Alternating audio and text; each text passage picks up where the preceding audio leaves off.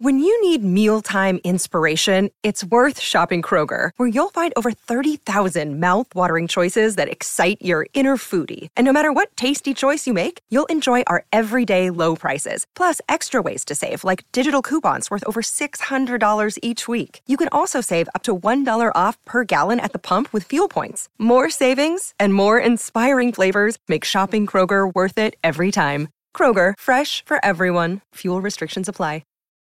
Look, Bumble knows you're exhausted by dating. All the, must not take yourself too seriously, and 6'1" since that matters, and what do I even say other than, hey? Well, that's why they're introducing an all-new Bumble, with exciting features to make compatibility easier, starting the chat better, and dating safer. They've changed, so you don't have to. Download the new Bumble now. Welcome to the New Books Network. Confounding, exhilarating, and contagious. Emotions matter, and so does applying emotional intelligence. Welcome to Dan Hill's EQ Spotlight, the podcast where emotions rule. Whatever the topic, how do hearts and minds collide? Find out with your host, a college professor turned globe-trotting EQ entrepreneur. His mission? Each week, Dan joins prominent authors in decoding how emotions drive outcomes and make people tick. Now, on to the show. Hello, everyone, and thank you for joining me for the 126th episode of my podcast, Dan Hill's EQ Spotlight. The series appears here on the New Books Network, which has as its motto, sharing knowledge so people can thrive. Today's topic is the psychology of complicity. I'm joined by Max H. Bazerman. He is the author of Complicit, How We Enable the Unethical and How to Stop. The publisher is Princeton University Press. Max is a Jesse Isidore Strauss Professor of Business Administration at Harvard Business School. Besides being the author of books like Blind Spots and Decision Leadership, Max also describes himself as, quote unquote, a gritty city kid from Pittsburgh. Welcome to the show, Max. Thank you so much, Dan, for inviting me to join you. Absolutely. So briefly, what's the book about? So Complicit is about all of the scandals that the listeners have read about, have watched miniseries about, but my focus is not on the core wrongdoer. Rather, my focus is on the dozens or hundreds of people that always surround the core harmdoer, that allow the individual or a small group of individuals to create the harm that ensues. Basically, I want all of us to think about the role that we play in allowing others to create unfortunate actions that harm so many of us. Okay, and you've actually written 3 books on ethics. Is the evolution and the new insights kind of moving to this focus now on the surrounding people? Is that what distinguishes it from the previous 2 books, or other additional insights? Well, thanks for the great question. So I wrote a book called Blind Spots with Ann Ten-Brensel, which focuses on the psychology of why good people engage in bad behavior, often without knowing that they're doing so. And that book is very descriptive, very much of a social psychological or cognitive psychological treatment of why so many of us engage in behaviors that we wouldn't engage in with greater reflection. The second book, Better Not Perfect, was really moving more in a philosophical direction and providing prescriptive advice on how we can all become better from an ethical perspective. And then Complicit is certainly in the theme, more in line with the book Better Not Perfect, but Complicit focuses on a very specific way in which we could be better, and that is we could be better by avoiding complicity in the future. Complicit was not even on my radar screen as we entered 2021, and then the insurrection happened at the U.S. Capitol, and I was prompted to think about all the people who were complicit in allowing a small group of people to build enough power to pursue a white supremacist anti-democratic agenda. And as I thought about this issue of all the complicitors, people who stood by and allowed this power base to build, I realized that it applied not just to the political events that we had seen develop culminating in the insurrection, but in fact, it applied to every scandal that we could look at that was dominating the press at the time. So I put complicit and better not perfect very much in the prescriptive camp, which is very different than the descriptive perspective that I provided with Anne Ten Brunsell in the book Blind Spots. Okay, well, I find that evolution interesting because, several times in the book, the Trump administration, for instance, comes up, and in my own work as an expert studying the emotions, the personality, for instance, of presidential candidates for CNN and Fox and MSNBC, I always try to take a very neutral, objective kind of point of view. But I admit that the phenomenon of Trump caused me to decide that I had to be, take a little more proactive stances to the challenges that are out there for fear of what it meant for harm for society and for our body politics. So that evolution is definitely of interest to me. Now, in the book, you mentioned 7 different behavioral profiles. Seemed to me that's fairly foundational, so we should probably make sure we get around to that quickly in the interview. Sure. So the book originally had a title called Profiles in Complicity, and eventually was shortened to the title Complicit. But the book is built around different reasons why people end up being complicit. And I focus on the most extreme versions, which I view as the intentional forms of complicity, where some harm doers have true partners. So while Purdue Pharmaceuticals kind of distributed opioids and harmed the public in order to create profit, McKinsey was right by their side, also earning profit by advising Purdue on how to mismarket opioids to create greater profit. And then there are people who are collaborators, people who don't necessarily agree with the core harm doers'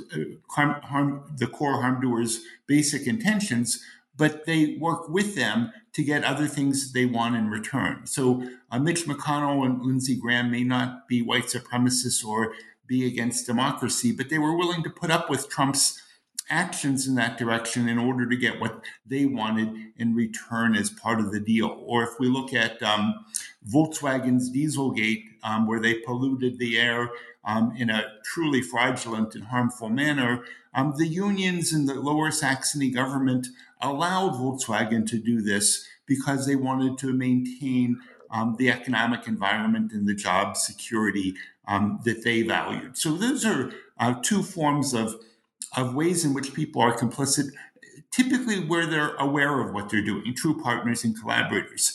But the core of the book is more about the rest of us, those of us who are complicit without necessarily being aware that we're allowing the harm to occur.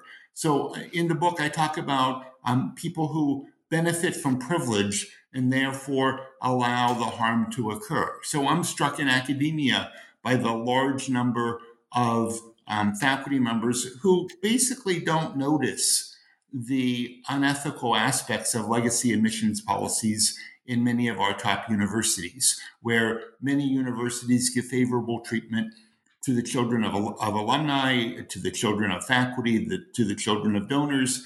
And when we're actually part of the group that's benefiting, we often simply don't notice the harm that's being created. Another way in which we engage in ordinary complicity is when we sort of fall victim to being lured in by false prophets. Many of your listeners will remember Jim Jones in the People's Temple, a cult leader who got his members, over 900 of them, to drink the Kool-Aid, even though it wasn't Kool-Aid, it was actually Flavor Aid. And he was a false prophet who led his cult followers to their deaths. Unfortunately, we have people who set themselves up as false prophets in corporate context. So I think of people like Elizabeth Holmes, who demanded the reduction of deliberation by employees. There was an expectation of having true faith in the product in Elizabeth Holmes herself.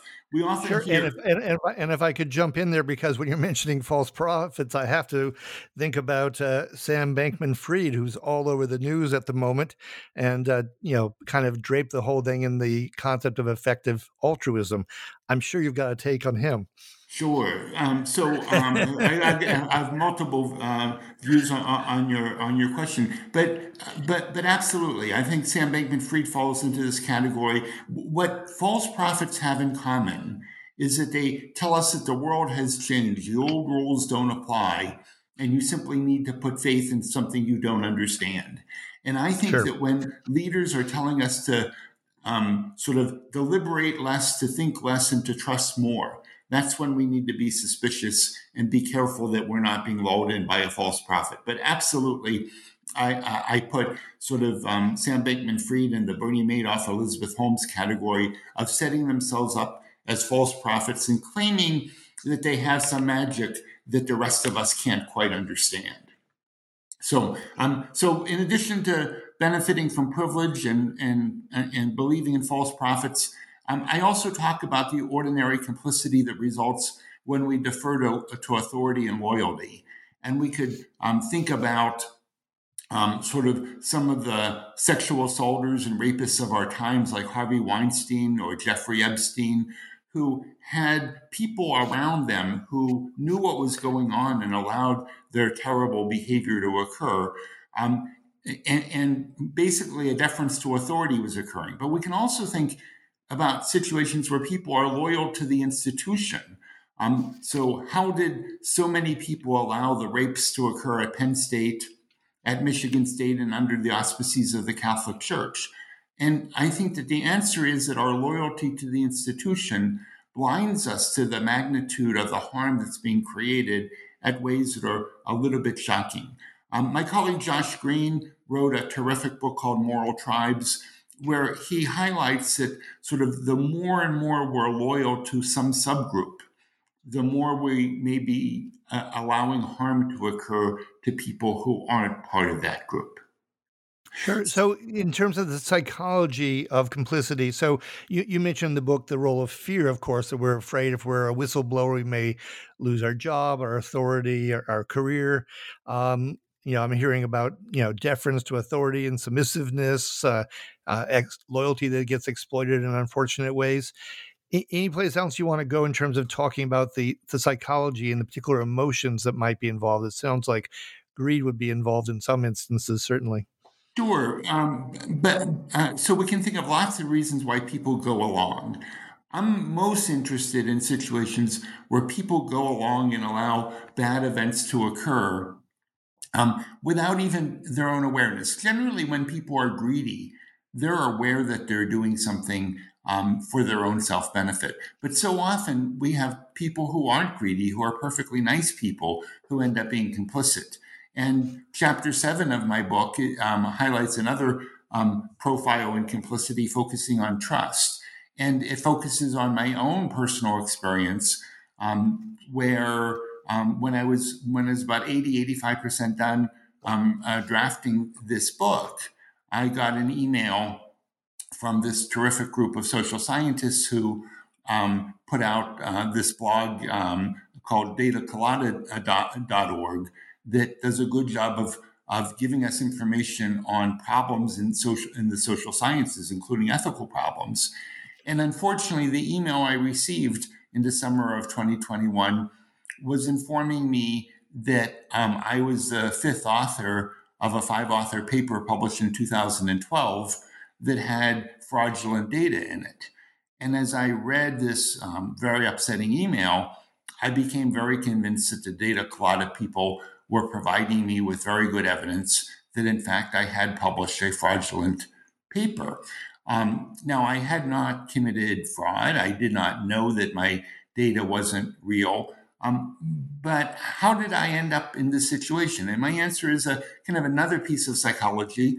I trusted others to do parts of the project, and I didn't do a good enough job of providing appropriate oversight. So I even saw problems with the data, and I asked questions, but when I got answers that would make me plausibly comfortable, I basically went with the comfort rather than digging in harder to learn more. So I think that trust is another psychological basis of why we allow harm to develop and unethical actions to develop. Another thing that we do from a psychological perspective is that we accept unethical systems. For example, in the United States, we have something called independent auditing, which I've argued for many, many years is not very independent at all, because companies basically hire the auditor that's going to look over their books. They rehire the auditor.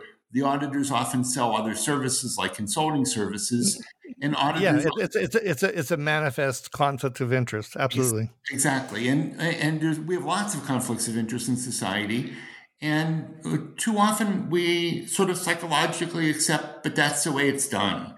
And I think that that's another unfortunate aspect. So the 7 profiles in the book are true partners, collaborators, benefiting from privilege, false profit, authority and loyalty, trust in relationships, and accepting unethical systems. So that gives you kind of an overview. But what I find intriguing is that when I ask executives why a particular scandal occurred, they often give me a simple answer. And the simple answer focuses on the unethical actions of Elizabeth Holmes. And I don't hear much about the incompetent actions of the board of directors, the acceptance of Elizabeth Holmes as a false prophet, Walgreens failing to do due diligence before they put the Theranos technology into their stores. So our tendency to look for single cause explanations for very complicated events has the byproduct of taking complicitors off of the hook and focusing the blame solely on the core harm doer. And again, I don't mean to take them off the hook. I simply want to highlight that the harm doers of the future are less likely to be able to get away with this, with creating massive harm, if the rest of us could avoid complicity in the future. Yeah, no, it's a tremendously important book. I'm even thinking about the current scandal involving the EU Parliament, for instance, where they're refusing even now to have an ethics panel that would oversee the financial goings-on of members of the Parliament. It's just amazing. I wanted to go to that off the hook thing a bit because, many years ago, I read a wonderful book written by a Columbia University professor called The Rich and the Super Rich. It's published way back in 1968. You may or may not know about the book, but it's a powerful book. And it talks about, at one point, just catalogs all the times in which companies are unfortunately serial offenders. And in the case of Purdue Pharma, as you mentioned, and opioids, I mean, it's not simply that there's ill-begotten gains. There are masses of people who are dying as a result of these activities. Are we going to, and I know you're a business professor, so this must get very interesting, but I mean, are we going to really cause white-collar criminals to be behind bars? I mean, a mere fine doesn't seem to stop them. I'm not sure what it's going to take. Well, so we are seeing some of the core harm doers end up being behind bars. So Bernie Madoff is there. Looks like Elizabeth Holmes and Sunny Balwani are headed to jail. But the Sacklers are not. For instance, the McKinsey partners, the best I know, are not. Yeah. So I certainly would like to hold people more accountable. I'm not a lawyer and I'm not a judge, so I don't want to tell you that people belong in jail when I can't tell you what criminal offense they've committed. Certainly. So my focus is really on righting the organization and righting the behavior and keeping the bad events from occurring rather than punishing the behaviors that have already occurred. That doesn't mean I'm against what you're suggesting, Dan. I want to hold people more accountable. But I do defer to people with legal knowledge before recommending that people belong in jail. Oh, no, I completely agree with that. I just can't help, as I read your book, which is a wonderful book, to be outraged by the scope and the degree of harm caused by many of the instances that you raised. That's all. I'm outraged by what I read and hear. And you mentioned Sam Bankman-Fried and FTX. And if the newspapers have the account right, what happened is truly amazing. And once again, we're going to find that Sam Bankman-Fried was not acting alone, but there were a set of executives around him. He had parents who were professors at Stanford Law School. He had celebrities endorsing cryptocurrencies that they didn't remotely understand. We had venture capitalists standing by, sort of bolstering Sam Bankman-Fried and declaring him a new prophet. So we have all the ingredients that I described in my book playing out on this FTX story on cryptocurrency that we're going to be that we'll get to see play out over the upcoming months. Sure. So that attention to changing the culture, I want to make sure we don't run out of time here before we get around to proposed solutions, which is where you go to ultimately in the book, of course. Do you want to talk a bit more about that and how these steps to improve the culture of a company, or how we vet individuals and understand them, and our very simply our own role in this? What are those solutions you're proposing? Sure. To start with, we should never accept that's the way it's done. The fact that that's the way it's done Sure. is not reason why it should exist that way in the future. I think that we can help get people to think about the creation of harm in a more complex way, so that they understand the psychology of complicity rather than just the core harm doer.